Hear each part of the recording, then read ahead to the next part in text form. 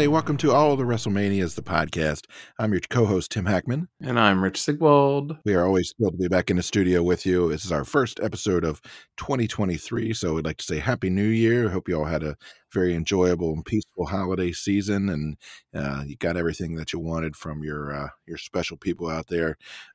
We also hope you enjoyed our wrap-up, our 2022 year in review episode. We had a good time looking back at some of the things that we watched last year, some stuff that we liked, some stuff that we didn't like.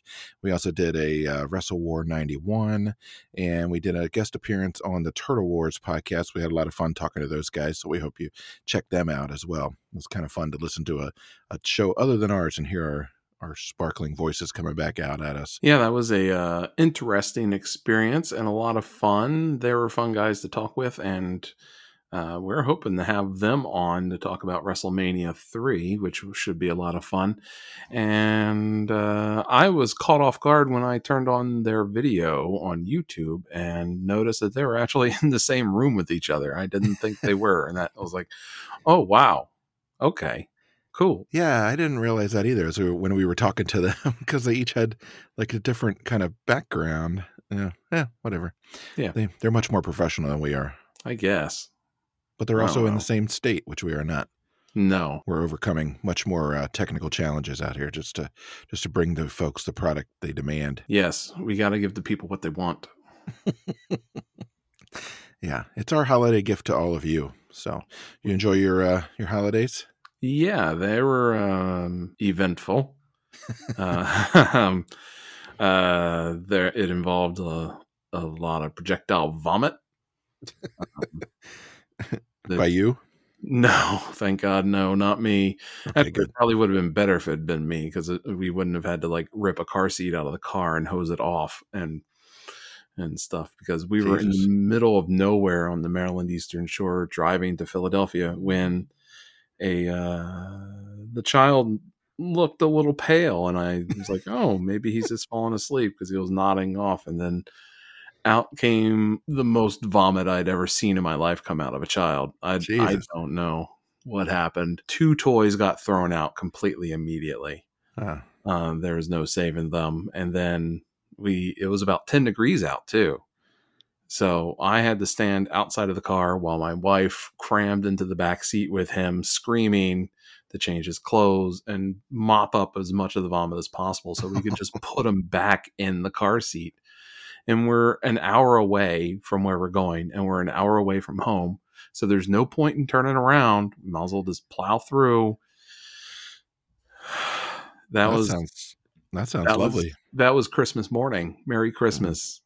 But after that, for the most part, everything went all right, besides the shot ski that showed up at the family Christmas dinner. The family knows how to party. So...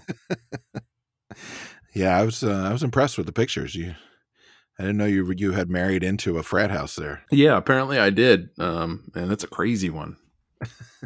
Well, nice. Well, I'm glad you survived. I didn't have anybody throwing up over here. I did feel like I did a shit ton of cooking for the break, so if anybody would be throwing up, it'd be my own fault. But I think we did okay. That's good. Yeah. Yeah.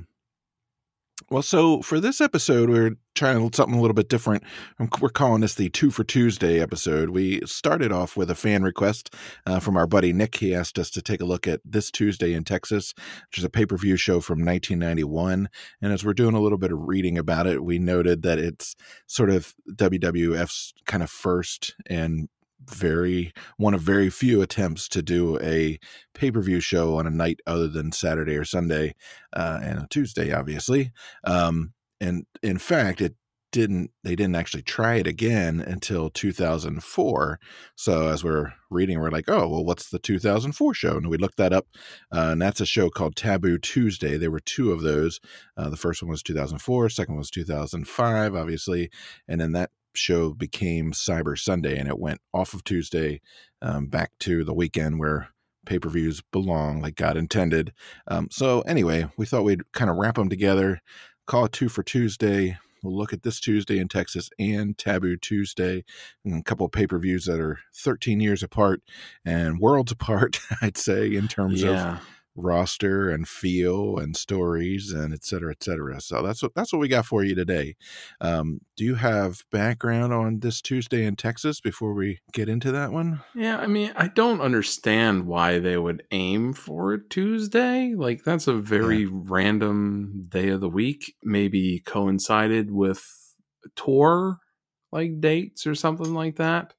I know the this Tuesday in Texas was just a few days after the Survivor Series that had happened that year, and so there was a lot of rubber matches and such off of that. The main draw of that one is to settle the ugliness that's happening in the trio between Undertaker, Ric Flair, and Hulk Hogan, and a brilliant spot at the end of the 91 Survivor Series.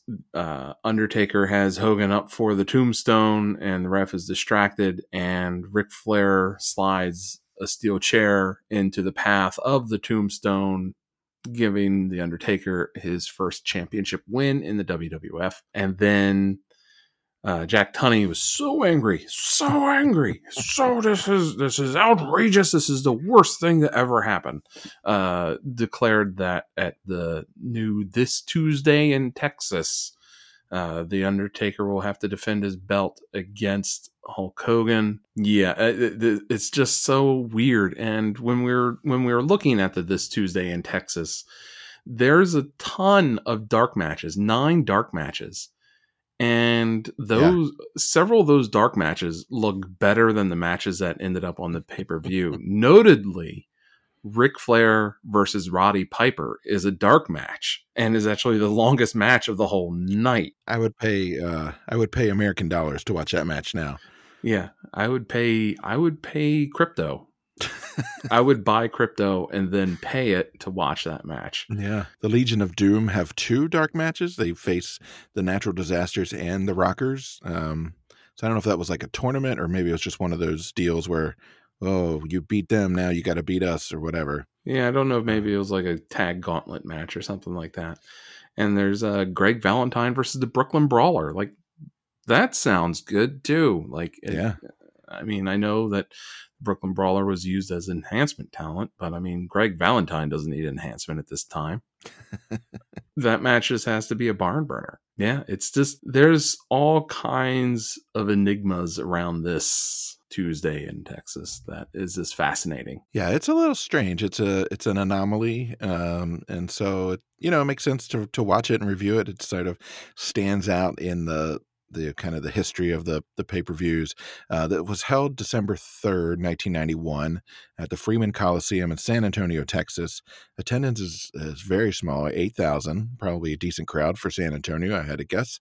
But it's Pay-per-view. a Tuesday. It's a school night. Like, I mean, I know they think that Sundays are also technically a school night, but I'd much rather go out on a Sunday night than Yeah. on a Tuesday night. I had to work that day and then got to work the next day. No, Yeah. no thanks.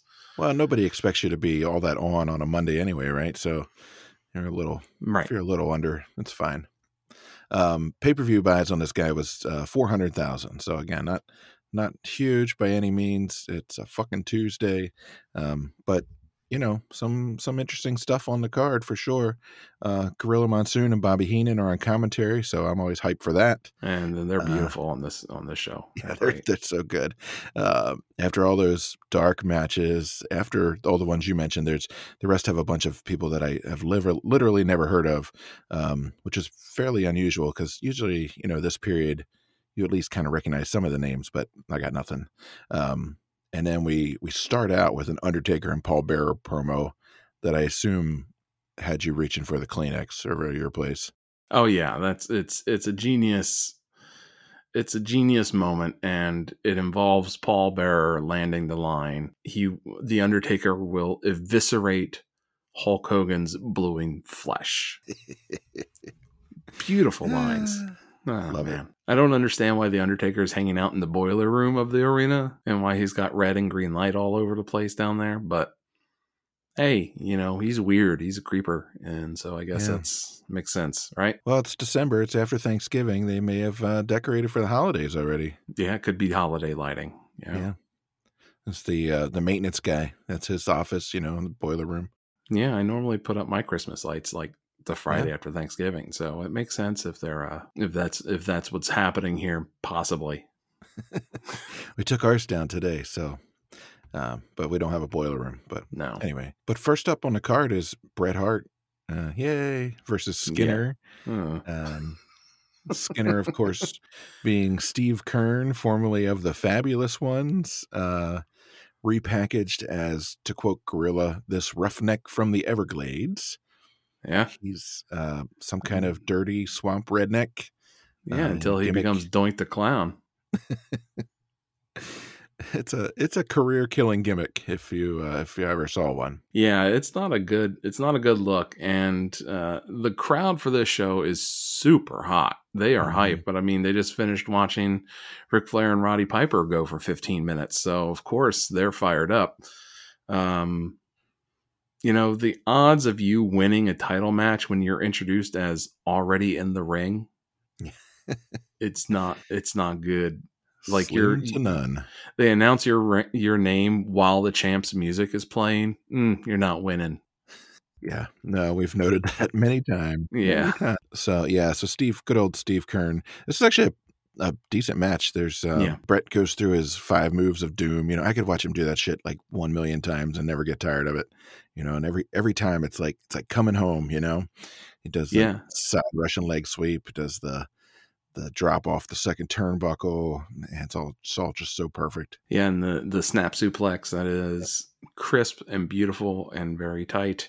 But like in this match though, Brett misses that elbow. Yeah. Skinner jumps out of the 5 moves of doom several times, and this match goes a little long for my taste, but it's good. And Brett really sells for Skinner.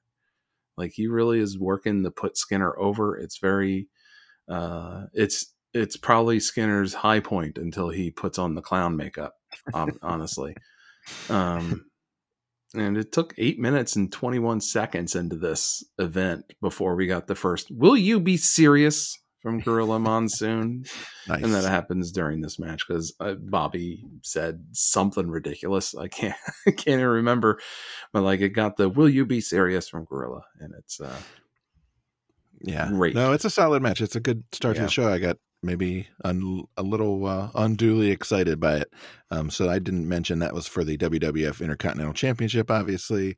Bret Hart beats Skinner with the sharpshooter and a submission.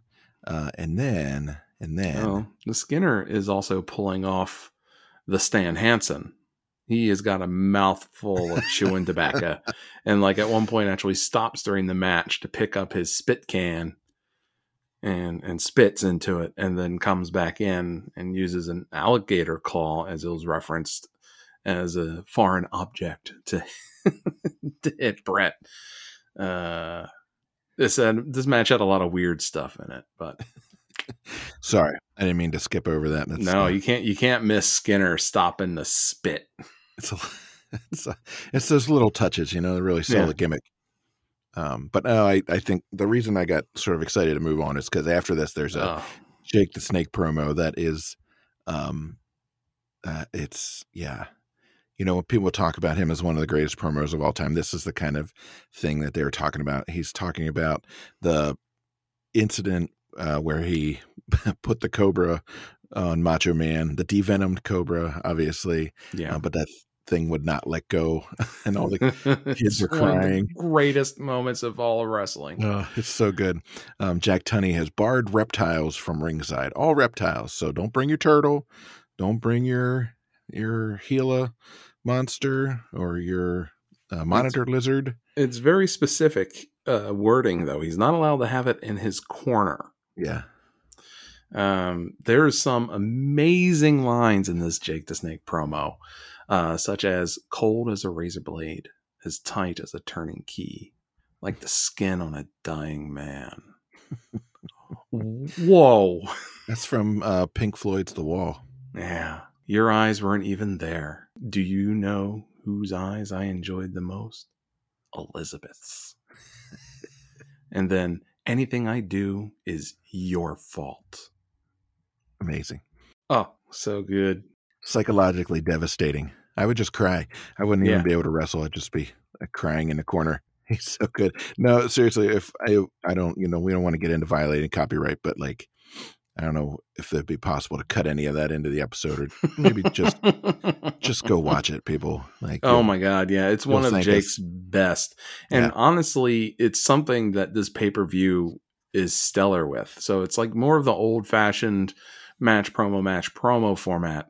But the Mm-hmm. promos in this pay-per-view are some of the best out there of this era. It almost feels like a Monday Night Raw episode where the promos are more important than the matches that are happening. Because most of the matches on this card are meh. Yeah. After this, you get Macho Man, and he is furious. Oh my Mm-hmm. God. And he's using the word yeah as a comma. Like, it's just like, and then Jake, yeah. And then like Elizabeth is standing next to him, like shivering like a cold chihuahua in winter. Like, the visuals, and like Macho Man keeps turning his back to the camera and is going nuts. It's very dramatic. Yeah. He is all kinds of fired up. I don't really know what he says, actually, No, because I he's so couldn't. fired up. I couldn't get any of it, and I watched it like 3 or 4 times. And I really couldn't get any of it except Yeah.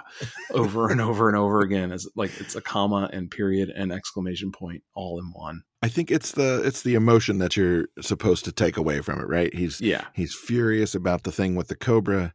He's coming for Jake the Snake. He's had it with his psychological bullshit, and he's just gonna rip him apart. So that is a brilliant lead into their match. And this, it doesn't have any. then we get that sexy Jake the Snake music. Oh I know that's your boy, favorite. I got so excited when I got to hear that music again. Musical Viagra. No Macho Man music. He just fucking sprints to the ring Yeah. and jumps Jake out on the outside. And Macho Man is in his full plumage during half of this match. The match isn't very long. The chaos after it is beautiful and takes forever. And it's a brawl. There's no real technique or anything like that to it. There's a beautiful atomic drop though from Randy onto Randy, sorry. And Jake's arm is still bandaged.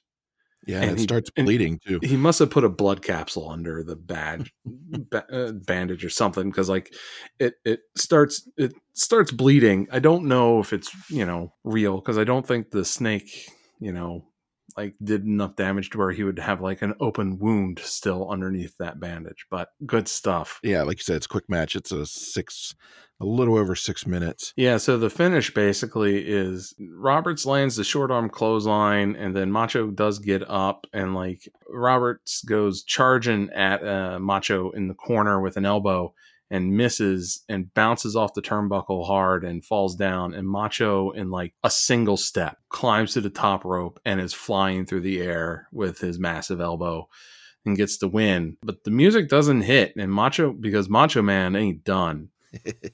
The Macho Man runs out of the ring to get a chair, but they're trying to stop him. And so then he ends up with the bell, and the refs wrestle the bell away from Macho. And as they do, he spins, and there's Jake, and Jake plants a big old DDT on him. Yeah, he snaps that thing on him out of nowhere. He's like a snake, almost, you could say. His DDT is a work of art. I know it's a very simple looking move, but the way he did it and the way people sold it for him was top notch. Yeah, it's still the best as far as I'm concerned. Yeah, I know other people have picked it up as their move, but his is the only one for me. Yeah, and then we get lied to by Gorilla Monsoon at this point, because after that DDT lands, he screams, 20,000 people on their feet. Like, no, there's only 8,000 people here, bro. 8,000 people might be on their feet, maybe. And then we find out that Jake bypassed the rules. Are you serious? Are you shitting me right now? He hid that snake under the ring, so it wasn't in his corner, but under the ring. Elizabeth then dives into the ring to save Macho from the snake, and she's in tears, and she's screaming, please, please, Jake, please. please, please. And like Randy has been out for like 5 minutes from that DDT. Like he is a mess. He is a hot mess. And he finally starts getting up, and then bam, out of nowhere, another DDT. And like they're starting to talk like how Macho Man might have brain damage now and stuff. It's boy, they milk this scene. It goes on quite a long time, and then Jake eventually starts pushing Elizabeth and Earl Hebner both around, kind of getting a little rough with them both, and that's sort of where they end up kind of breaking it up. Then after so much drama, and President Tunney comes down to the ring to try and get Jake out, and Jake comes down the steel steps and tries to shake President Tunney's hand. And Tunney's like, no. And Jake just starts laughing and walks away. He's evil. He's pure evil. He is. And then he cuts a promo after the match where the best line is, he says, let me touch her again. He also tells Mean Gene that slapping Elizabeth felt so good he thinks he should have to pay for it. And Mean Gene starts off that interview by saying, you are a bona fide sicko, Jake Roberts. Just great. Then we get Macho and Elizabeth there, right? Or is that no? That's a little later. Yeah, yeah. They come back after They come back after the next match. Yeah, yeah. But that's also a good one. I mean, you can talk about it now if you want. Yeah, we can. I mean, Macho Man is in full hysterics at this point. It's the brain damage from the DDT talking at this point. He's in freak out mode for sure. Yeah, he tells Mooney to shut up. Yes, shut up, Mooney, is how he starts his promo, as many people do. And then he says that Jake degraded Elizabeth. And then Macho Man starts hitting himself and yelling for allowing Jake to touch Elizabeth. And it's just so much theater and so much chaos. It's beautiful.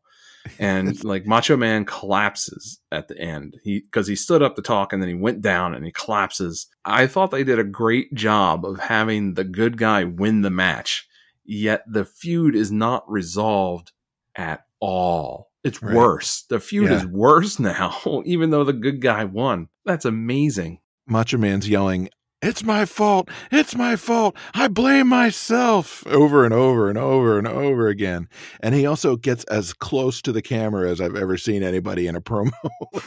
He's way up in there. Like full on face in the camera. They just don't pull it off like that anymore. You know, They just don't. Like, oh, man, this makes me miss it. Like, this is some seriously good writing. This is seriously good booking. And it's a 6-minute match that consumes like 20 minutes of the show, maybe. And it's the best thing on the show. Yeah, it's not even close, really. It's beautiful. Yeah. Well worth it. Two absolute stars at the top of their game. Elizabeth adds a whole lot to the proceedings, just as she did in some other things that we've seen in WrestleMania. You know, the aftermath of the one with the Ultimate Warrior. Yeah, it's her innocence. The reuniting after Sherry turns on Macho Man. Yeah, it's her innocence and like the genuine feeling that she's an outsider and that she's just there to support her man, and that like she's not up to any shenanigans, and she's pure. She's too pure for this world. She's like a cinnamon roll for, she just can't be brought down into that level. And that's what sets Macho Man off every time, is when she gets sucked down into the wrestling grime that Macho Man is trying to keep her out of. And whether it's Hogan bringing her down, or it's Jake the Snake bringing her down, or Ric Flair, or Sherry, all of them. It's all amazing work, and she doesn't have to do much. It's like the perfect job. Well, and Macho Man's so over the top that her quiet sort of and fearful intensity, just sort of sells an awful lot. Yeah, just by contrast. So it's like you see her and she's like, oh, you're like, well, she's normal.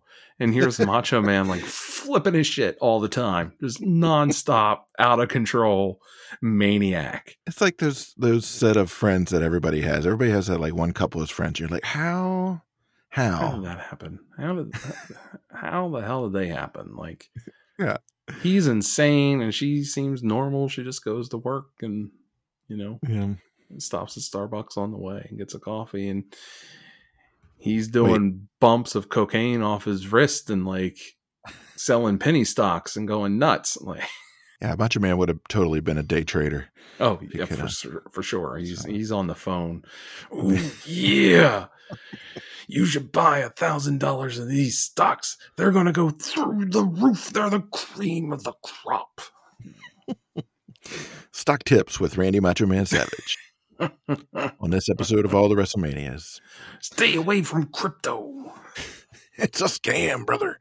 All right. Are we ready to move on? Ooh, yeah. The next one is a match that I feel like we've seen roughly 400 times. It's the British Bulldog Davey Boy Smith versus the Warlord, who's represented by Harvey Whippleman in his corner. And I know we've seen this on multiple shows at this point. It's really like they have to be like, all right, we got about 10 minutes to fill. Bulldog, Warlord, get out there. What do we got? Something. Yeah. Do something. Well, because every time that we watch them, I write the exact same thing in my notes. I write, look at these two slabs of beef. And how is it possible that anybody is bigger than Davey Boy? Well, Warlord is like a head taller than him and like a third as wide as Davey is. Yeah. Which is insane. He is so over. The British Bulldog is so freaking over in this match. I still feel like it's a lost opportunity to have not given him like a bigger push than winning the Battle Royal at Royal Albert Hall and the Tag Championship and winning the Intercontinental title from Brett at SummerSlam in Wembley Stadium. Like, okay, great. You took him home and you gave him the mid-card belt. Congratulations. That dude is a British Hulk Hogan. He totally is. Put him over. Stop making him fight the Warlord. Well, and they do a lot of the same moves. Davey does that running power slam thing, which is impressive to begin with. And then you think about like just the force and strength it must take to move somebody like the Warlord up into a maneuver like that. I can't help but to think about like how many calories these guys are burning in this match. Because I mean, these are two huge muscle bound people, and like muscle burns a ton of calories. And then this match goes for almost 13 minutes. I mean, granted, a lot of it is a bear hug, but after 5 minutes in, I'm like, I don't understand how this match is still going. Neither one of these guys look like they do cardio, but here we are. There is a sort of unique spot that I hadn't seen in one of their other matches, and that is Warlord getting the full Nelson on Davey and just about making him pass out from the full Nelson. And the announcers are making a big deal that the Warlord has his hands in Davey's hair, so Davey can't get out. But he, of course, does come back, hits that power slam, and then a crucifix for the win. The ring is just bouncing like a Sky Zone trampoline. Yeah, it's rough. It's like 500 pounds of manhood in there. We've watched WCW in this time period, and we've watched WWF in this time period, and it's just like almost everybody in WWF at this point is like, all the top guys at least are big muscle bodybuilder looking type guys. Mm-hmm. And like, so it's almost like standard practice. And then you watch a WCW show, then there's Lex Luger, who's built like that over in WCW. And that's it. Yeah. And so like, I think we're starting to see why Lex just didn't quite catch in WWF. And it's just because over in WCW, his look was very unique, but in WWF, it really wasn't. I mean, we'd already seen Hulk Hogan, we'd seen British Bulldog, we'd seen the Warlord, we'd seen Hercules, we'd seen like all these guys that had already looked ripped. And so there was nothing like special about Lex Luger in that way. Like that was his gimmick, you know. Meanwhile, over at WCW, the rest of the roster looks like they just got off work at the Jiffy Lube. Right. They unroll the cigarettes from their shirt sleeves and lay those in the corner before they come in to wrestle. It's a roster of 20 Eddie Kingstons, you know. So, and I love Eddie Kingston. Don't take that as a shot. I love him, but they're not built like the British Bulldog over the Warlord here. Well, the next match is Ted DiBiase and the Repo Man with Sensational Sherry in their corner versus Tito Santana and Virgil. So this is still sort of coming out of that Virgil, Ted DiBiase breakup thing after being his valet for a long time. Not entirely sure how the Repo Man got involved, except I guess he's repossessing things that people that Basically, yeah, go DiBiase hired to him. Ted. Yeah. Yeah. Yeah, they kind of tie the gimmicks together there. This isn't a pay-per-view caliber match. No. Sorry. They're desperate. I will say that Sherry is, as always, trying for that pay-per-view MVP award. Yeah. she's a Oh, she's a beautiful maniac. She yeah. When you have her ringside and Heenan on commentary too, there's some amazing things happening. Like, so Sherry is yelling at Repo Man to get it together. And then Bobby Heenan says to Gorilla Monsoon, "When's your birthday? You can have her." what the hell does that mean?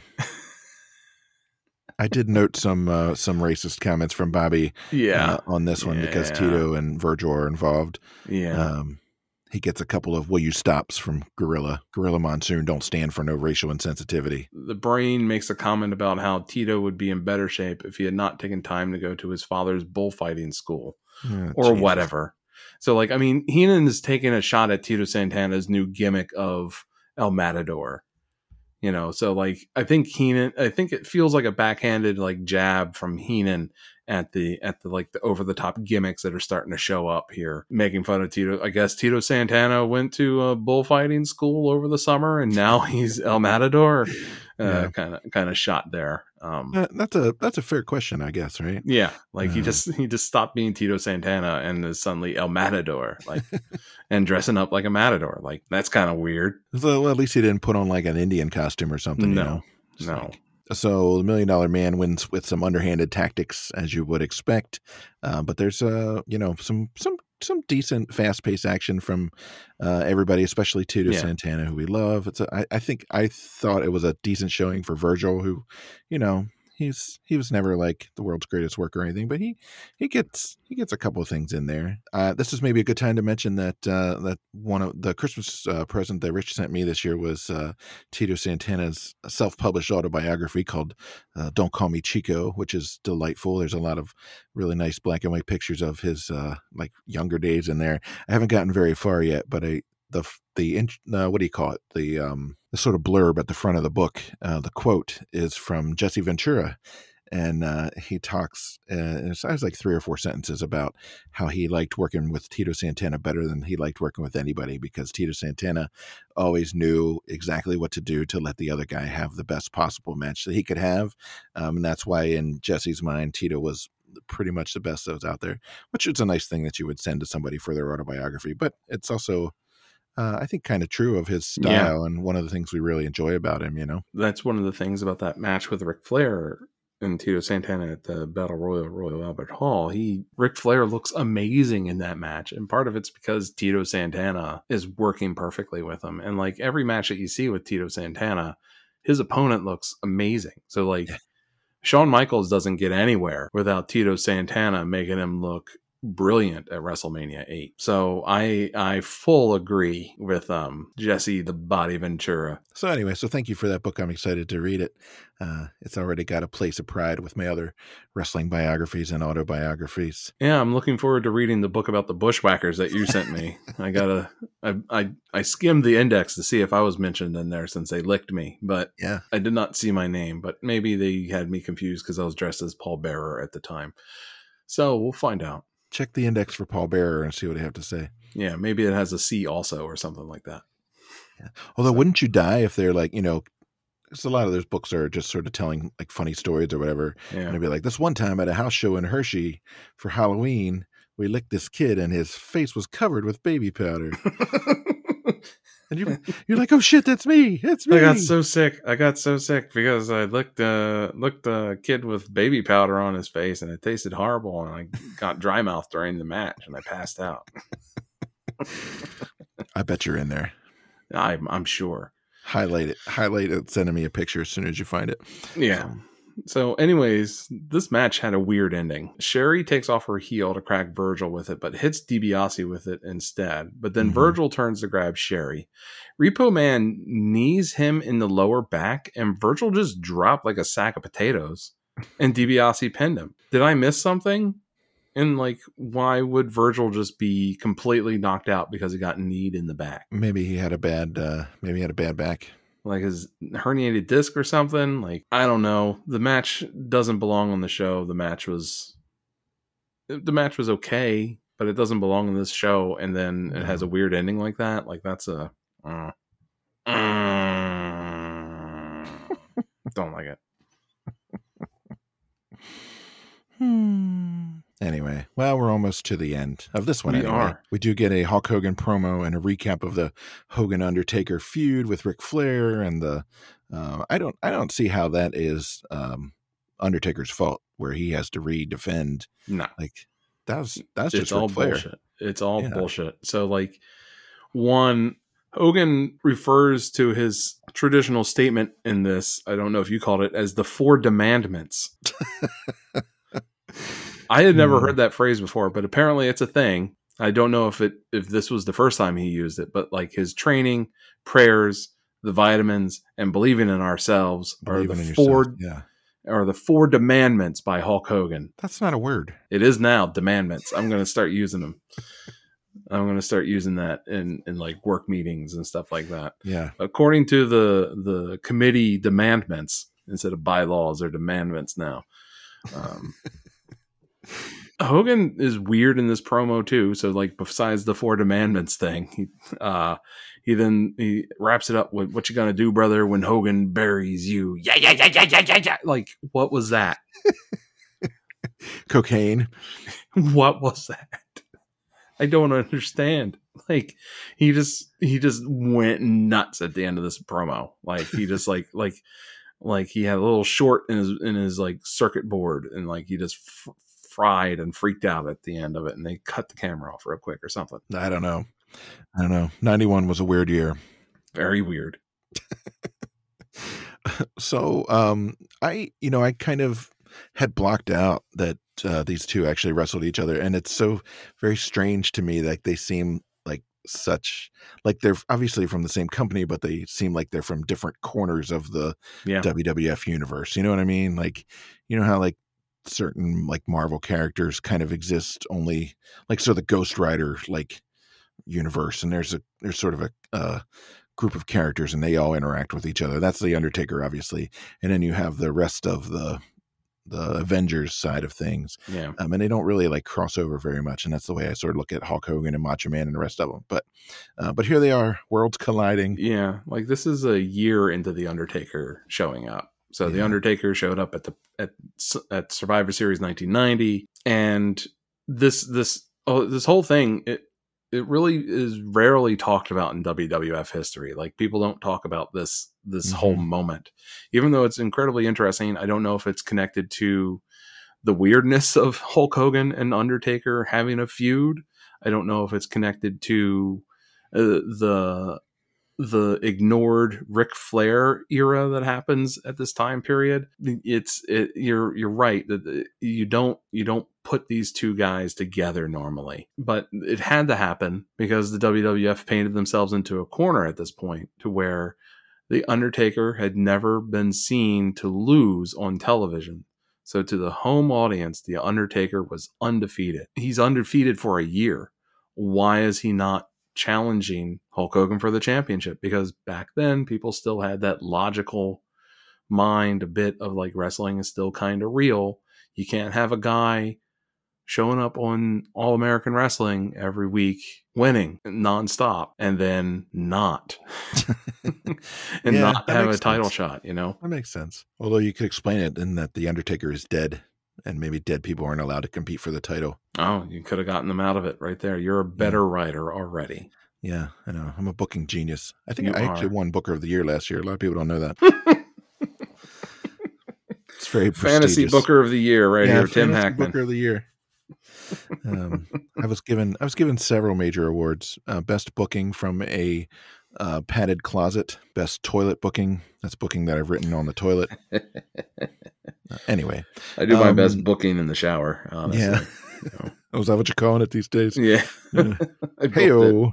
Hey. All right. Well, so Hogan starts out on the offensive here, including some like big head punches, a big body slam, clotheslines the Undertaker out of the ring. I don't think I've ever seen the Undertaker sell to anybody like that. And Hogan looks winded, like early on, like he looks gassed. Multiple things here. They introduced The Undertaker first, who's champion. Mm-hmm. So we know how this is going. Hogan takes his bandana off and stuffs it in The Undertaker's mouth and then starts biting his face. But Hulk Hogan is the good guy. Right. And yeah, Undertaker no-selling to Hogan is actually incredible. It's amazing to watch these old Undertaker matches that we have and see what effect no-selling actually has when done properly. Like, he is no-selling Hogan's moves and the crowd is going nuts because he's just given a little bit each time. But Hogan can't knock the Taker down. He can't get him down, you know. And it gets the crowd into the match so much. You get this huge Hogan chant. It's amazing because it seems counterintuitive to the concept of pro wrestling, to where you have the opponent doesn't show any weakness to your moves, and yet it's working. Yeah, no, that's a good point. I hadn't thought of it that way, because the traditional sort of logic or whatever is that the selling is what puts you over, right? It's the moves itself are maybe 30%, but the selling on the other side is the main effect. They are outside of the ring forever. Yeah. There's no count out? I don't know. I guess no nothing? They don't announce this as a no DQs match. Yeah, but then, like, I mean, Undertaker puts him in a straight up choke, one hand choke around his neck. And that's and he's in that for a long time. And Bobby Heenan prognosticates during this match about the Undertaker that he's going to be around for a long, long time. Boy, Bobby, you got that one right. You know, I don't think he knew how right he was. And we see Hogan reverse the old school move, which at this point, I don't think anybody had really seen anybody pull the Undertaker off of his rope walk. Mm-hmm. But the Undertaker then sits up on Hogan multiple times, and Hogan doesn't know what to do. And so, like, the reverse selling of everything like that is just putting things over. Like, I like this match. I know a lot of people don't, but I find this match enjoyable very much, and it's a perfect mix of chaos. Classic Undertaker, classic Hogan. It's a weird brew that somehow bubbles into a fun main event to watch. Yeah, I could see that. It didn't grab me the same way, but it was, I don't know. I think I was sort of like taken out of it by like just how weird the whole thing was. It's so weird. It is so weird. I understand. Not even mentioning, Flair coming down and attacking Tunney while all this is going on. Just because he's pissed still. Whatever. Well, Flair is the real world's champion. Right. And so he's there to fuck with Hogan. There's no better way to put it. He wants Hogan. So he takes out Tunney, right? And then he holds up a chair. And then Taker tries to throw Hogan into it, but Hogan reverses it, and Taker eats the chair shot. And then Hogan does the big boot, but Taker jabs him in the throat and gets up, which is crazy. So he doesn't even get a pin and a count and a kick out of the leg drop. Yeah. Undertaker just no-sells it. It's amazing. And then Bearer hops up on the ring, right? He misses Hogan and hits Undertaker with the urn. And then Hogan uses the ashes to blind the Undertaker and pins him, but the camera gets in just a perfect angle so that you can see that Ric Flair has picked up the semi-conscious Jack Tunney so that he could see Hogan cheat. So Tunney only sees Hulk Hogan throw ashes in the Undertaker's face and then pin him. And then Gorilla Monsoon's okay with it. He's just fine. He's Hulk Hogan's biggest accomplice through this whole thing. Hogan stays face because of Gorilla Monsoon, even though he's an asshole and he's the bad guy. He's doing bad things. Non-stop. He's cheating throughout. There's some fantastic selling by the Undertaker, catching those ashes in the eyes. Like he's has his hands over his face. He's thrashing around. It's I thought that was really great. He's stumbling. He's shadow boxing and then goes down. Anyway, so after Hulk Hogan gets the pin there, then he whacks Taker with the belt just for good measure, just to be an extra bit of an asshole. And Taker gets kind of knocked out of the ring, but he lands on his feet and he's ready to go right back in after Hogan. But Paul Bearer kind of stops him from climbing back in and leads him away because I guess, thinking he'll get his revenge a little farther down the line. So then that means we get subjected to just a whole lot of posing. This is a weird time period for wrestling, and it's a weird main event on a weird night of the week. It's strange. This one should have been called Taboo Tuesday. Just gonna put it out there. This one, this should be Taboo Tuesday in Texas. It's very bizarre. And speaking of bizarre, I guess we can roll right into Taboo Tuesday. This is Taboo Tuesday number 1 from October 19th, 2004, from the Bradley Center in Milwaukee, Wisconsin. Attendance of 3,500. So if you thought that 8,000 show was a little one, this is something else. And the pay-per-view buys on this one are a measly 174,000 people, which is just god awful. Tagline on this one. Yeah, let me take a deep breath. Hold on. You control the fate of Raw superstars, the World Heavyweight Championship, and the course of history. I don't believe it. I don't believe it either. I'm not buying these voting results that they show during the show. I am not either, and we can get into it. But this is a Raw branded special before they stopped doing that altogether, maybe just a couple years after this. And again, they did 2 of these. They ran another one in 2005 in San Diego, and then they moved it to Sundays. They renamed it Cyber Sunday, but they kind of kept the same the gimmick, which we'll talk a little bit about. And then that ran for another 3 years before it was replaced by bragging rights in 2009. So, right. So the Taboo Tuesday gimmick here, and I'm not entirely sure how it's taboo. And they use the word taboo throughout this thing without really seeming to understand what taboo means. But that's okay. At one point, Lawler does use taboo in a correct way. But is that during the lingerie match? Yeah, actually, it happens to be during the lingerie match. So the gimmick here is that fans can vote online to determine the opponents or the stipulations for each of the match. As Stalin was supposed to have said, although most historians don't think he actually said it, those who vote determine nothing. Those who count the votes determine everything. And I think that's kind of what we've got here with actual legitimacy of this voting. And like Taboo Tuesday, it just sounds like the show that comes on after Red Shoe Diaries on Showtime. A little softcore. David Duchovny's softcore porn show. Yeah. And then, then Taboo Tuesday comes on after that. Well, Jerry Lawler and Jim Ross are on the mic, so that part's good at least. Jonathan Coachman, who we hate, we don't hate him.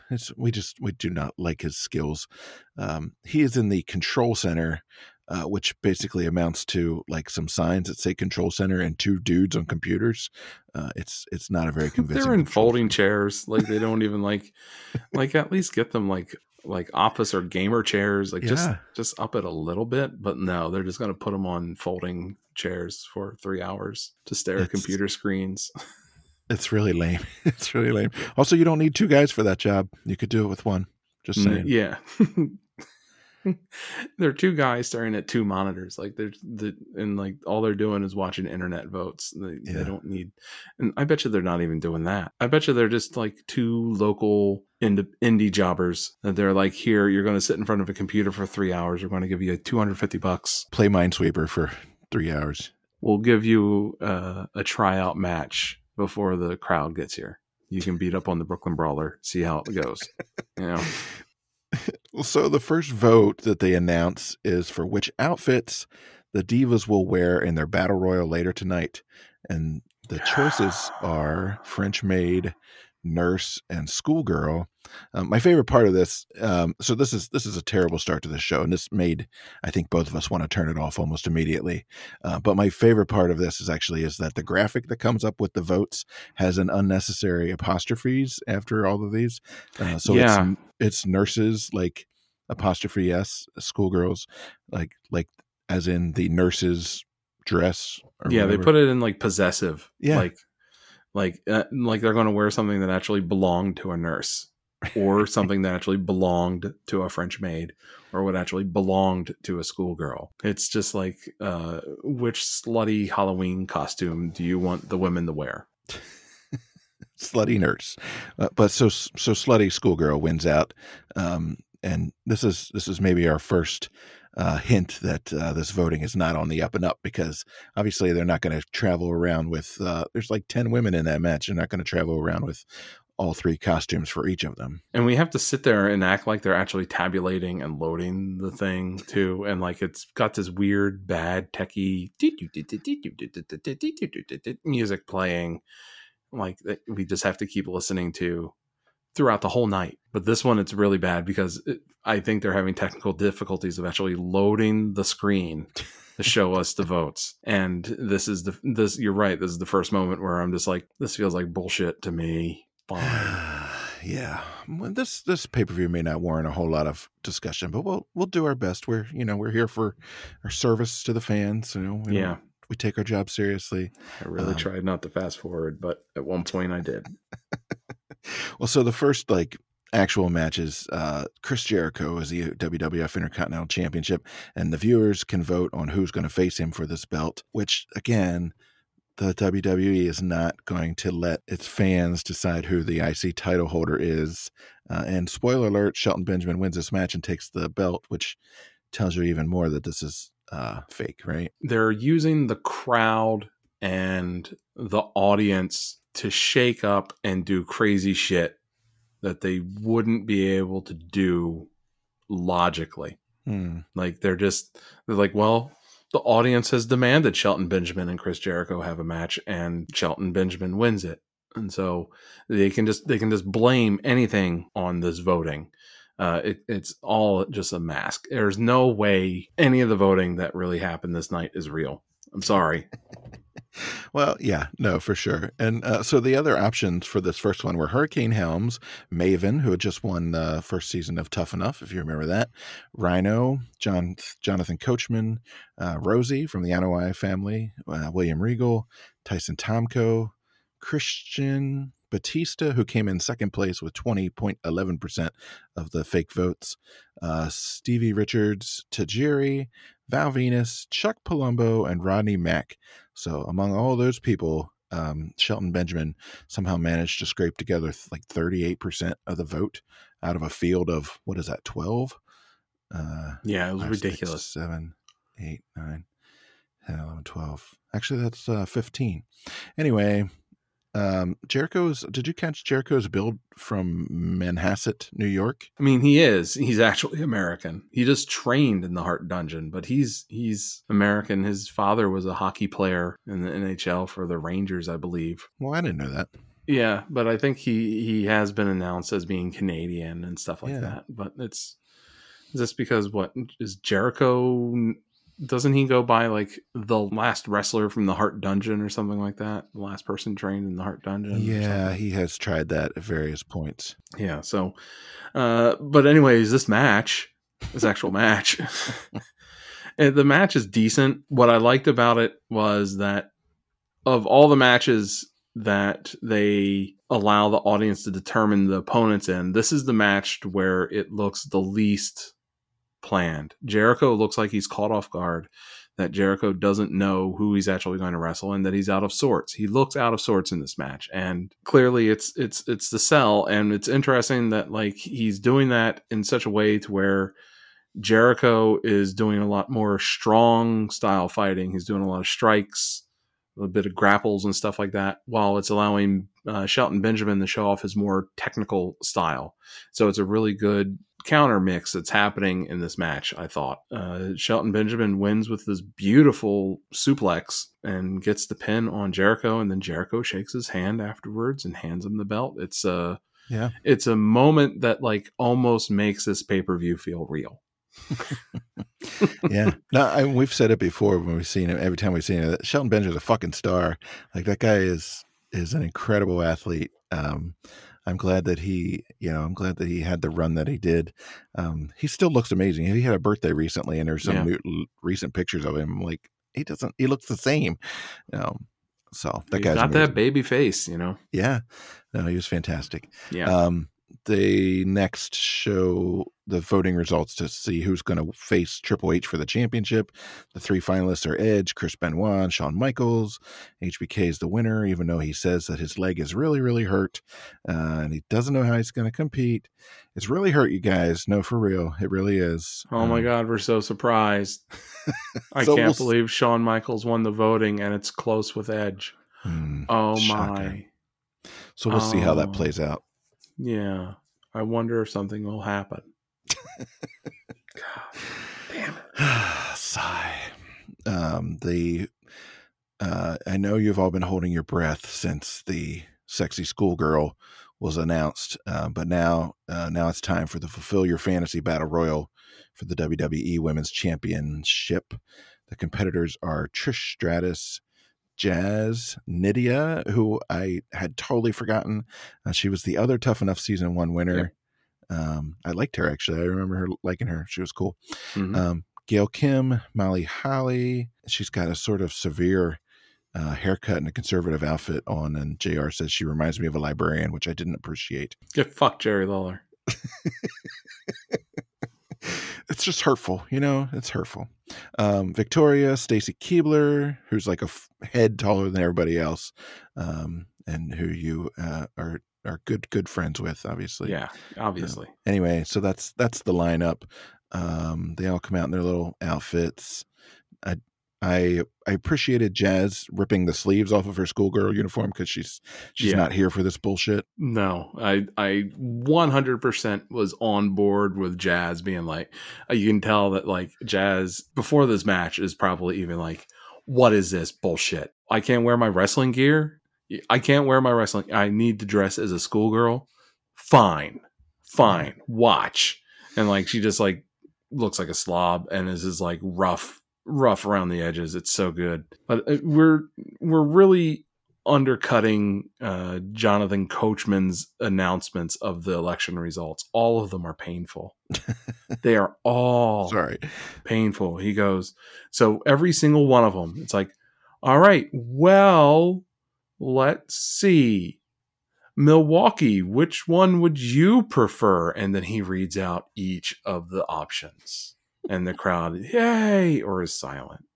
And then he goes, let's see. This is specifically what he says every time. Let's see what the worldwide internet says in the results. Like, this isn't 1997. This isn't a GeoCities poll. Like, Christ, man. Like, you might as well be telling people to still use an AOL keyword, WWE superstars. Like, whoa, God. Like, God damn it, Coach. Jesus Christ, man. It's just so rough. It's every single one of his announcements is like that. Would you guys like to see them dressed as a nurse? Would Milwaukee like to see them dressed as a French maid? Meanwhile, half the audience probably doesn't even understand the French maid kind of reference thing. And then finally, all right, Milwaukee, how about as a schoolgirl? Christ, Coach, Jesus Christ, can you kill the energy of the show a little more? It really makes it drag. This thing is like 2 hours and 50 minutes long, and it feels. I don't know if I told you, but I tried to finish this like 3 separate times, and I fell asleep 2 of 3 times. Oh my God, yeah, I can see why you'd fall asleep. Jesus, this is horrible. And like, I would have just preferred Jazz versus Trish Stratus. Just give him what's wrong with that match? Just. Okay, so you need to drag them all out for a payday. Great, thanks. Yeah, or put her in there with Nydia, who Jazz was one of the coaches on Tough Enough. It'd be like a coach versus student. She could just beat the fuck out of Nydia. Yeah, and like there's like just a bunch of creepy, pervy stuff happening. And then Victoria gets Gail Kim up in like a reverse electric chair. So like she's sitting on her shoulders with her crotch in Victoria's face. And the crowd just goes crazy over that. Like, what do you think is happening? It's Milwaukee. It's December, so it's very cold. They don't know what's going on. Yeah. And then Victoria gets catapulted out, and I was sad. Because I was like, oh. Yeah. If someone's going to win this, I hope Victoria or Trish Stratus or Jazz Or win. And Jazz, yeah. we do get Trish winning. Great. The champion retains after a battle royal. That goes all of 5 minutes and 35 seconds. She tosses Molly Nice. to retain the belt. Jerry Lawler hyperventilates multiple times. Let's just keep going. Yeah. There's a little promo with La Resistance, who are this is actually kind of funny. I like this little gimmick. They're talking about the illegitimacy of the elections, now how they should be the ones to win the chance to compete for the World Tag Team Champions, and then the interviewer actually says, "Oh, you guys actually won, and you'll be facing Benoit and Edge." And then they're like, then they turn around and like, "Oh, well, it must have been the Montreal fans who pushed us over the edge with the voting and that kind of thing." It was kind of funny. It was cute. Yeah. It's fine. You don't have to agree. The next thing is insane. This is Gene Snitsky, which has got to be the worst wrestling name I think maybe I've ever heard. Snitsky. It's fucking awful. Versus Kane with Lita. This whole thing, there's some kind of weird Stockholm syndrome thing between Kane and Lita, and he had kidnapped her, but then they fell in love, and she was carrying his baby, and Snitsky whacks Kane with a chair, and he falls on top of Lita, and of course she loses the quote unquote baby, and he's saying, "Oh, it's not my fault," but then at the same time he does things like bring a baby carriage to the ring, and it's really bad. Look, I'm going to be in favor of any time storyline results in people making baby killer signs and bringing them to a wrestling pay-per-view. That's fair. That's fair. I mean, this is the tail end of the Attitude Era. They're still they're still edgy. They're still not PG yet. I mean, I guess you can only have Kane feud with The Undertaker for so long and be friends with The Undertaker for so long. He's got to do something else. So why not have Kane kidnap and marry Lita and get her pregnant? And suddenly we have Kane in his weird half-shaven face and head. Like the front half of his head is shaved and he has no eyebrows and no facial hair, but then he has like a buzz cut in the back, very close buzz cut in the back. You get to see him dressed in a polo shirt and khakis. Like it's so weird. Like a suburban dad. Right. Lita has totally normalized him. Like Kane is like mowing the lawn to get away from the wife, and he's having the neighbors over for grills, for cookouts, but he gets edgy around open flames still, but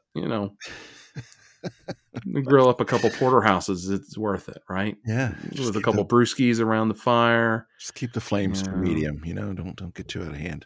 Talking about IPAs with people and stuff, Snitsky does give a pretty good / terrible line. He says, "Tomorrow night your husband's going to lose his match just like you lost your baby."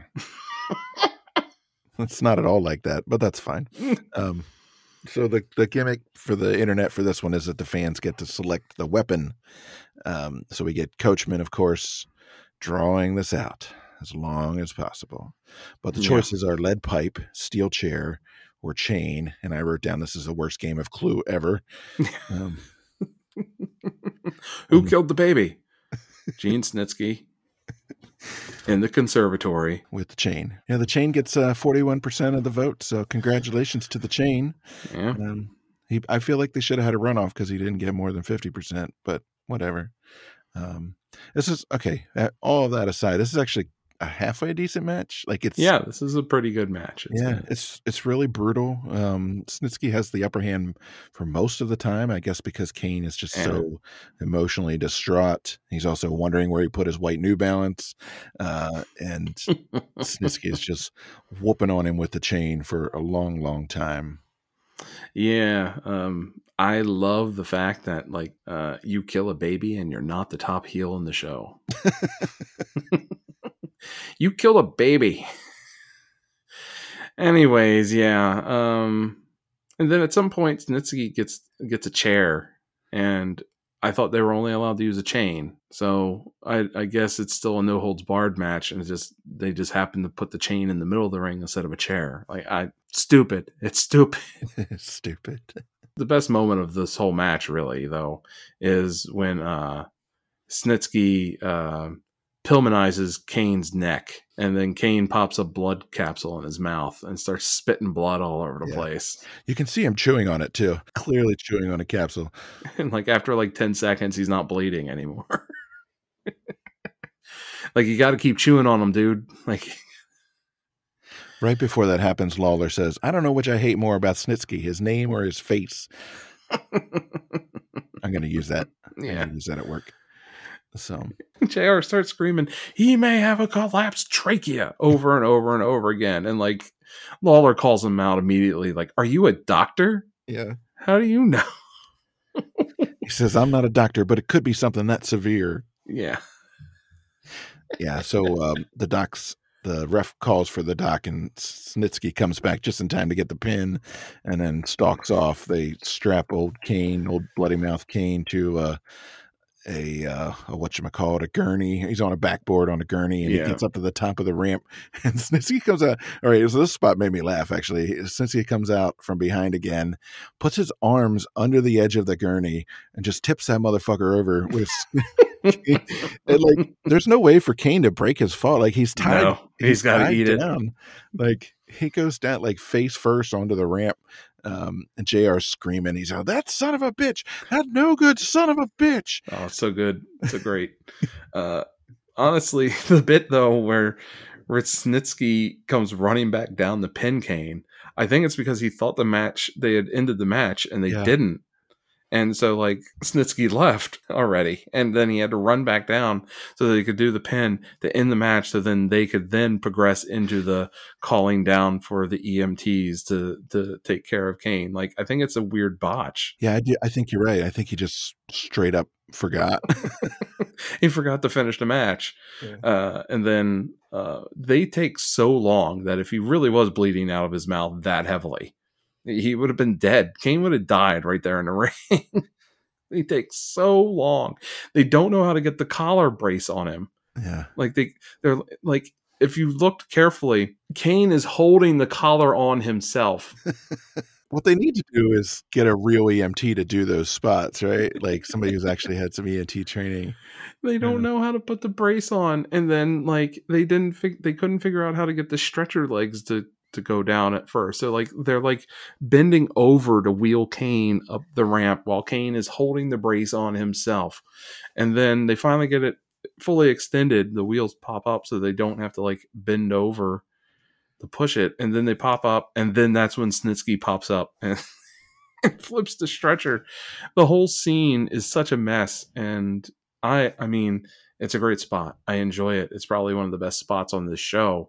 But it's just like a series of botches in a row that are just like, all right, so they're obviously not real EMTs if they don't know how to put the collar on, and they don't know how to strap Kane to the backboard, and they don't like, they're fumbling around with everything. They don't know what they're doing. It's but you get that JR screaming, "That no good son of a bitch," about Snitsky. Perfect. There's a lot of unintentional comedy in this match, and so it's great. The next, I'm getting tired of the show already. The next one is Eric Bischoff, who is the general manager for Monday Night Raw. So WCW is over. People are over here, and he is wrestling Eugene. And you remember Eugene? He's a wrestler. Yeah. His gimmick is that he's got some sort of cognitive disability. I would like to do an internet poll on whether Eugene or the movie I Am Sam is more offensive. Yeah. Still waiting on the results there. Yeah. But I had forgotten that Eugene kayfabe was Eric Bischoff's nephew. I had forgotten about that whole storyline. I didn't remember that at all either, but that's okay. The stipulations that the internet are voting on for this one is the loser has to wear a dress for a month, which that's a long time, be the winner's servant, or have your head shaved. And you can tell which one the audience is into. They're not going to announce it to the end of the match. But come on, with those options, you know it's a hair match. Yeah. It's a hair match. Especially with Eugene's crazy hair and Eric Bischoff's, like, he was known for that hair look at the time. Like, that was part of his look. You know it's a hair match. Don't bother with the voting. It's a hair match. Yeah. It's dumb. I don't know. Eugene wins. voting is revealed. It's a shocker. Yeah, everybody wants Bischoff's head shaved. Coachman is now trying to sort of con the audience into saying that what they really wanted was the dress or the other one. But then, of course, Mr. McMahon comes out to set things straight. He's doing that power walk. And he just looks like he has shit in his pants. I've seen that walk out of my toddler. He shit his pants. That's what it looks like. You're carrying a load. You're carrying a heavy load in that diaper there, Mr. McMahon. Vince sets him straight and says, you're going to be fired if you don't do it. And then finally they get Bischoff in the chair after he like tries to leave like 3 times. And then the Clippers have like the number 5 stop on them. It's not shaving his head at all. No. That's bullshit. Like they get a couple chunks of hair and they're like, oh my God, Eric Bischoff is losing his hair. I did love the fact that like it did reveal Eric's roots and that it was dyeing his hair. And like I had seen that happening before Vince goes, wait a minute, you're gray. And then he calls him a phony son of a bitch. Well, and I noticed when I fell asleep and then woke up when the autoplay of Taboo Tuesday number 2 was on, and Eric Bischoff is on there, and he's full gray, so he never went back. He does make Coachman put the dress on, just for extra whatever. Yeah, Coach gets forced to wear a dress now because he tried to do shenanigans with the voting results. Yeah. Also, I've lost count of the number of times that Vince tells another man to take off his pants on live television. He does tell Coachman, who's got the dress on, he says, "Don't be a slut, button it up." I'm like, well, that's just... Did you not see the match earlier? I don't know. Apparently not. All right. Tag team championship match. Chris Benoit and Edge versus La Resistance. Resistance sings "O Canada" in French, which I really like. Yeah. Only one of them's Canadian, by the way. Lawler asks, did anybody vote for this? There's also a excellent sign that says, "I came to see the Killer Bees." Nice. Yeah, that was great. Again, this is a weird thing to where like La Resistance, only one of them is Canadian. Robert Conway is actually Robert Conway Jr. from Louisville, Kentucky. And they're more Canadian than the 2 Canadians that they're about to actually wrestle. The crowd gets a weak USA chant, but it doesn't really work. Yeah, everybody in the match is Canadian or fake Canadian. Right. And I found myself just like bored in this match whenever Benoit was not the legal man. Like I just didn't care.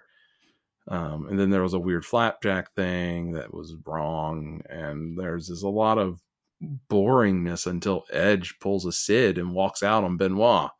Yeah. But we should also mention that the reason why Edge and Benoit are challenging for the tag titles is because they lost the thing for the world championship. And apparently whoever lost, the 2 losers in the world championship vote, were going to be forced to face the tag champs. Like, well, that's kind of weird. That's perfectly logical. Yeah. Yeah. The Edge stalking off thing, that gave me Rick Martel on Tito Santana vibes.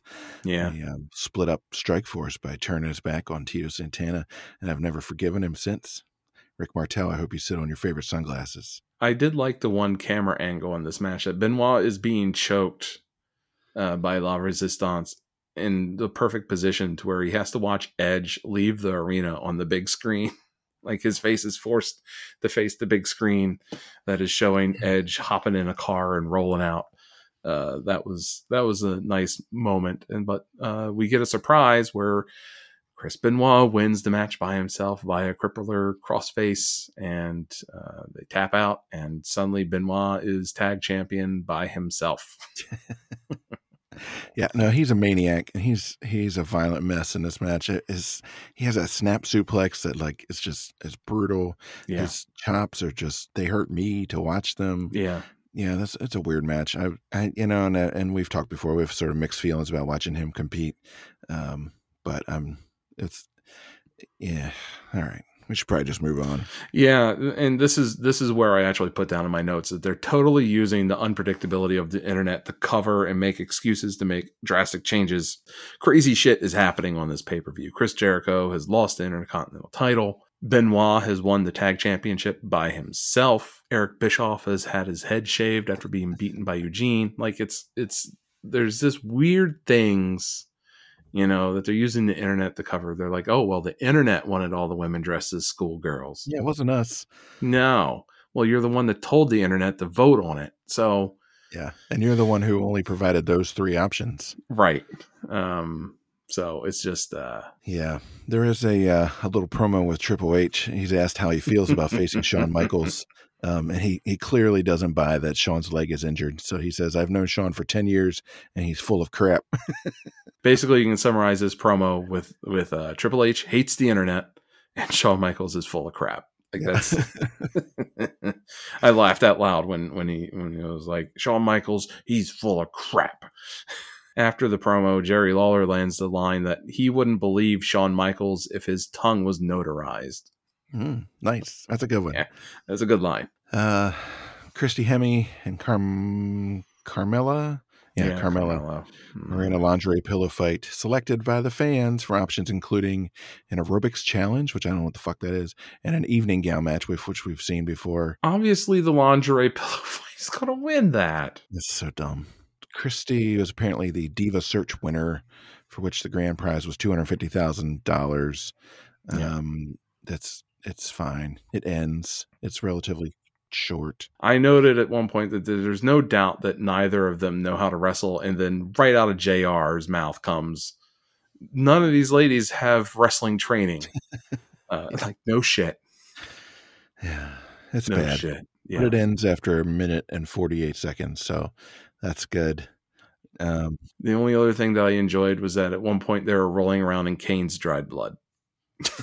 You could see it on the camera. They're like, their faces are rubbing in Kane's blood. Like, well, it's fake blood anyway. Yeah. And there was a wardrobe malfunction where Christy clearly couldn't get the stockings on to her lingerie. Oh, yeah. So it takes forever for them to get to the ring because Christy Hemme can't get in the costume.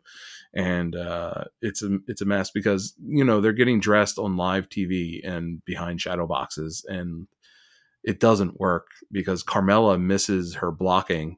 And so the spotlight isn't really showing her silhouette in the box whatsoever. And then Christy Hemme spends half of it just stuck bent over trying to put stockings on that she can't get to come up. And then finally she just gives up and leaves. I have a feeling that this match was actually supposed to be like 4 or 5 minutes long. But because of the delay of getting to the ring, they're just like, all right, it's a minute. Let's just get this done. That's fine. It was like Christy gets the pin and Carmella's shoulders aren't even down. It's bad. It's really bad. We're almost home, though. Triple H versus Shawn Michaels is next. This one lasts right about 14 minutes. It's 78 to 82% Triple H working on Shawn's injured leg. We've seen this match before. This match, I cannot tell the difference between any of the Triple H versus Shawn Michaels matches anymore. They all have the same spots. There's always hitting the ring post by a catapult. There's a figure 4 spot in the middle of the ring with Shawn Michaels screaming. Like, the same things happen in every single one of them, and I'm done with it. This is one of the ones I fell asleep during, and then when I restarted, I did not go back and watch it, so I don't have any notes, but I also don't care. Yeah, I mean, Shawn is selling the knee pretty good, and there's one spot that I enjoyed, and it's the figure 4 spot. Shawn Michaels is not overselling the figure 4 like he does normally, but he's grimacing in serious pain, and like the ref is asking Shawn if he wants to give up, and Triple H is slapping Shawn in the face, like reaching over, slapping him, and telling him and yelling at him, "Give up, Shawn, give up!" It's just a really like intimidating moment out of Triple H that I normally don't like Triple H at all. He's boring. And then this is where I started getting even more suspicious of the internet voting, because Batista runs in to interfere. It doesn't work, but then Edge pops up in the other side of the ring and spears Shawn. Triple H gets the pin. But like, if Edge had won the popular vote, supposedly, would that have been Shawn attacking and costing Edge the championship? Right. What if Benoit had won? If Benoit won the vote, would Shawn and Eddie, or not Eddie, Edge have challenged for the tag titles? Like, and they have won? Would they have dethroned La Resistance? Like, this is why I don't trust it, because like it all lines the stories up too perfectly and too Yeah. nicely. You also know that in a poll between Shawn Michaels, Edge, and Chris Benoit, Shawn Michaels is going to win it. Yeah, of course. So like it's all controlled. It doesn't matter, you know. In the end, it doesn't matter. But like if you're going to sell it as like the internet is choosing the matches and stuff like that, then fucking do it. Then like actually let that happen and have some weird shit happen. But like you're not. So we have to watch Triple H versus Shawn Michaels again. Again. Yeah, I'm good. Thanks, guys. Thanks for Yeah. coming. That was a championship match. Did I say that? Triple H beats Shawn Michaels, keeps his belt. No real consequences. The last match was a choose the stipulation match. It's Randy Orton versus Ric Flair. This is in Randy's sort of legend killer phase where he's beating up all the old guys. And the stipulations that they had to choose from were steel cage match, falls count anywhere, or a submission match, which again, it's going to be the steel cage. Like there's right. No one wants to see Randy Orton in a submission match because Randy Orton doesn't use submission moves. Only Ric Flair does. Yeah. Falls count anywhere. Ooh. I bet you it's still going to end in the middle of the ring. Yeah. Of course it's a steel cage. And they just conveniently had the steel cage with them. That shit's expensive to haul around. Right. And the hoist up there. Just happens to be hanging right above the ring. Right. Ready to go. Lit up like the 4th of July. 68% of the vote. Now, before this match is when I fast forwarded. Okay. Because they spend what felt like 20 minutes summarizing the whole pay-per-view, every match, before they even start this match, before they even start lowering the cage. We have to listen to them recap everything that happened as if we didn't just fucking watch it. We just paid for it on pay-per-view. We just paid you your $30 of blood money to watch a pay-per-view on a Tuesday night, and you're going to spend all this airtime to just tell us what we just watched? Come on. Yeah, I didn't understand that at all. And if you had to like vamp during the pay-per-view, which I don't think that's why it's there, but just if that's the case, during a live event, sure. But why it's on the Peacock now? Like you can cut that part out. Like you don't need to recap. Yeah. Anyway, Yeah. So I was watching this one with my wife, and we had sort of over under on, who would start bleeding first and at what minute mark they would start bleeding. And I have to say, I thought it was going to be Flair first, but it's Randy Orton first. And during the Wrestle War 91 and the War Games match, we called out the old cheese grater maneuver of taking your opponent's face back and forth across the cage. That happens to both of these guys at various points. And there is a lot of blood, and not Kane biting on the blood capsule blood, but like actual blood from forehead cuts. It gets a little messy, to be honest. I immediately was like, oh, well, Ric Flair's going to bleed, right? Of course. Yeah, of course. He's got his hair slicked back and stuff like that. And this cage match it's really good. Yeah, my notes are a little spotty, but well, that's a sign of a good match. I enjoyed this one. There's some funny stuff.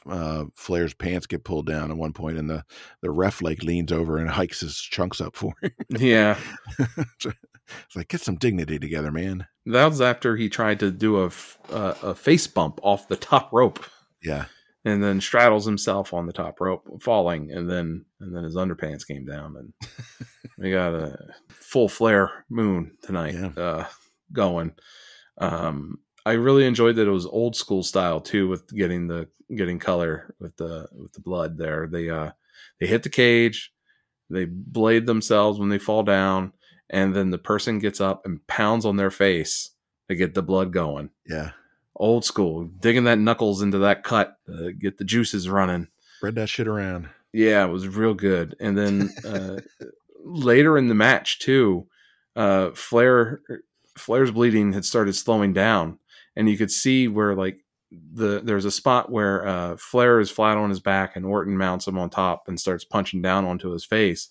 You could see like every other punch, Flair would actually pull his head up so he would eat the punch to get the blood going again. He was intentionally throwing himself into withdrawn punches to get blood going again the real hard way. Like, it's hardcore, and the dude's like Yeah. 50 at this point. Yeah. He's Yeah, just we were taking punching. I was trying to calculate it out. He must have been in his early to mid 50s. There's Yeah. another spot then when he's trying to get out through the cage door, and he's sort of like leaning over the edge of the apron. He's crawling on his belly. His head is Yeah. kind of down, and the blood is just like pouring from his head Yeah. because he's got head down, and the gravity is all Yeah. doing the work for him. That part was nuts. Orton is bleeding. Oh my God. He is all, oh my God. It's a mess.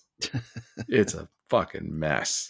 This is only 2 years into Orton. He had only Yeah.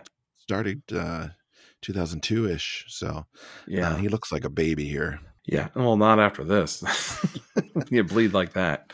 Well, that's how And then, that's how you get the the face of a man, a real yeah, fighter. I think Orton watched Flair's match with Harley Race before this match, because there was some from the first Starrcade. There was some call outs to it. Like, Orton goes for a crossbody on Flair that's like equally as ugly as Flair's crossbody on Harley Race.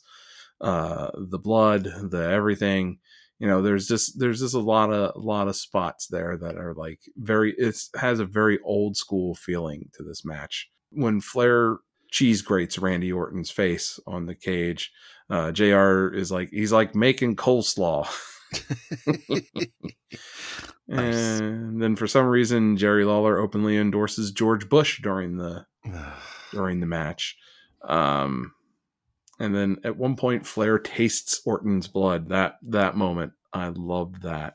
He had some of Orton's blood on his hand, and he just licks it off. Like, yeah, it's fucking badass. What a maniac. And Lawler was a face commentator in this, because Flair is kind of face in this match.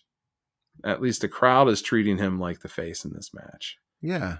Well, It's kind of, yeah. it's weird, because Flair is associated with Triple H, but Triple H is heel. He's like the biggest heel. Well, this is Evolution, right? This is the end of This was the split of Evolution, what happened right before this. Yeah. And so Batista is still bad, and Triple H are bad, but Orton is kind of good, and so is Flair for some reason.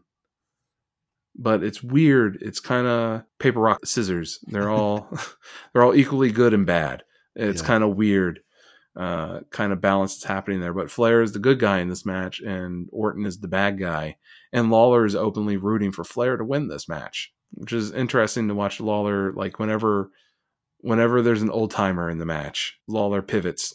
That's what I was gonna say. I mean, they're fellow old guys, right? And so you got to stick with your fellow old guys against these young whippersnappers.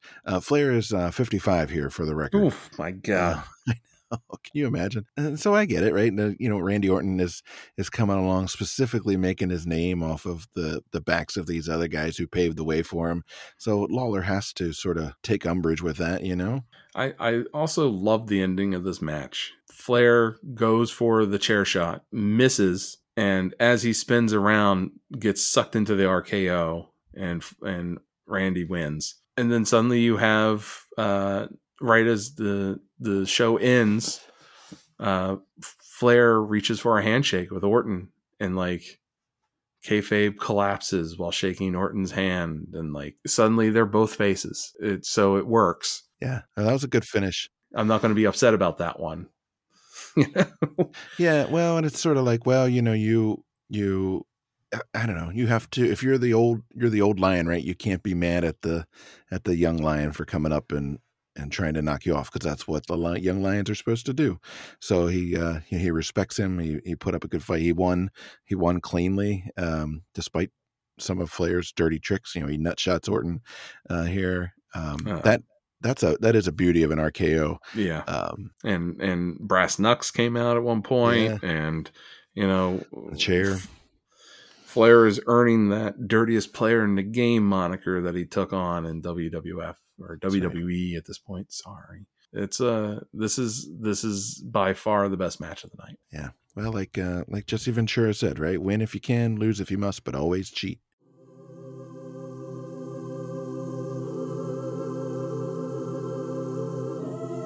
as we always do when we wrap up, we like to just take a moment to pay tribute to the men and women we've seen who are no longer with us. So the In Memoriam analysis for both shows, for This Tuesday in Texas from 1991 and for Taboo Tuesday #1 from 2004. In Memoriam includes Paul Bearer, Gorilla Monsoon, Bobby the Brain Heenan, Mean Gene Okerlund, ring announcer Howard Finkel, referee Joey Morella, Macho Man Randy Savage, Miss Elizabeth, WWF President Jack Tunney, British Bulldog Davey Boy Smith, Sensational Sherry Martel, and from 2004's show Rosie Anouilh and Chris Benoit.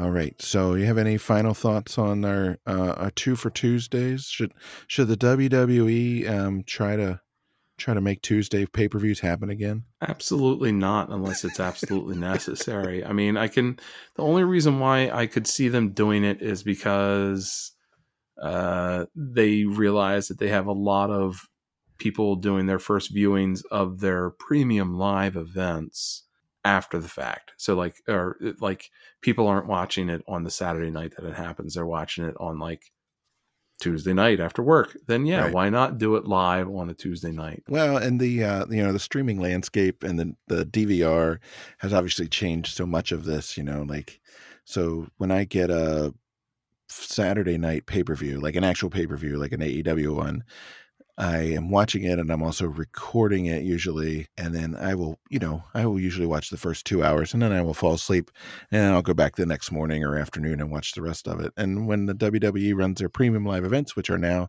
just sort of, they're streamed live to the Peacock, but then of course they're available after that. And so I watch them when I need to. And I always DVR Dynamite and God help me, even Rampage. And I almost never watch them and it's the time that they're on. So anyway, the whole landscape of how people watch this content has shifted so dramatically in the last 18 years since Taboo Tuesday. And now we would vote on Twitter for all this stuff. We would have hashtag lingerie pillow fight. Taboo Tuesday, boy. Why? Jesus. Why have fake internet voting? It's because it's clear if it's not fake, you already added a ton of bias to the votes because the options were ridiculous. An aerobics showdown, evening gown match, or sexy lingerie. What are the 18 to 40-year-old male demographic going to vote for? Oh. I wonder. Oh. During the In Memoriam, I forgot to mention Kane and Lita's unborn child. So make sure we put that in there as well. Thoughts and prayers to them. Rip little Abel. Maybe Kane would have named his kid Abel. Yeah, maybe. Was that Undertaker? I wonder if that was Undertaker's real name. Abel.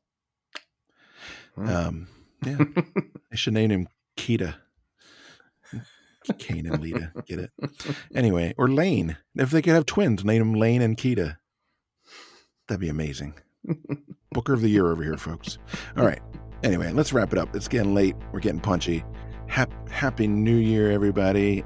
We are looking forward to New Year 2023 and lots more shows. We did 36 episodes last year, and we're going to do our best to continue bringing all your favorite shows. So you can always drop us a tweet at WrestleMania Pod, drop us an email at allthewrestlemanias@gmail.com. You can find us at allthewrestlemanias.com, and of course on all of your favorite podcast platforms.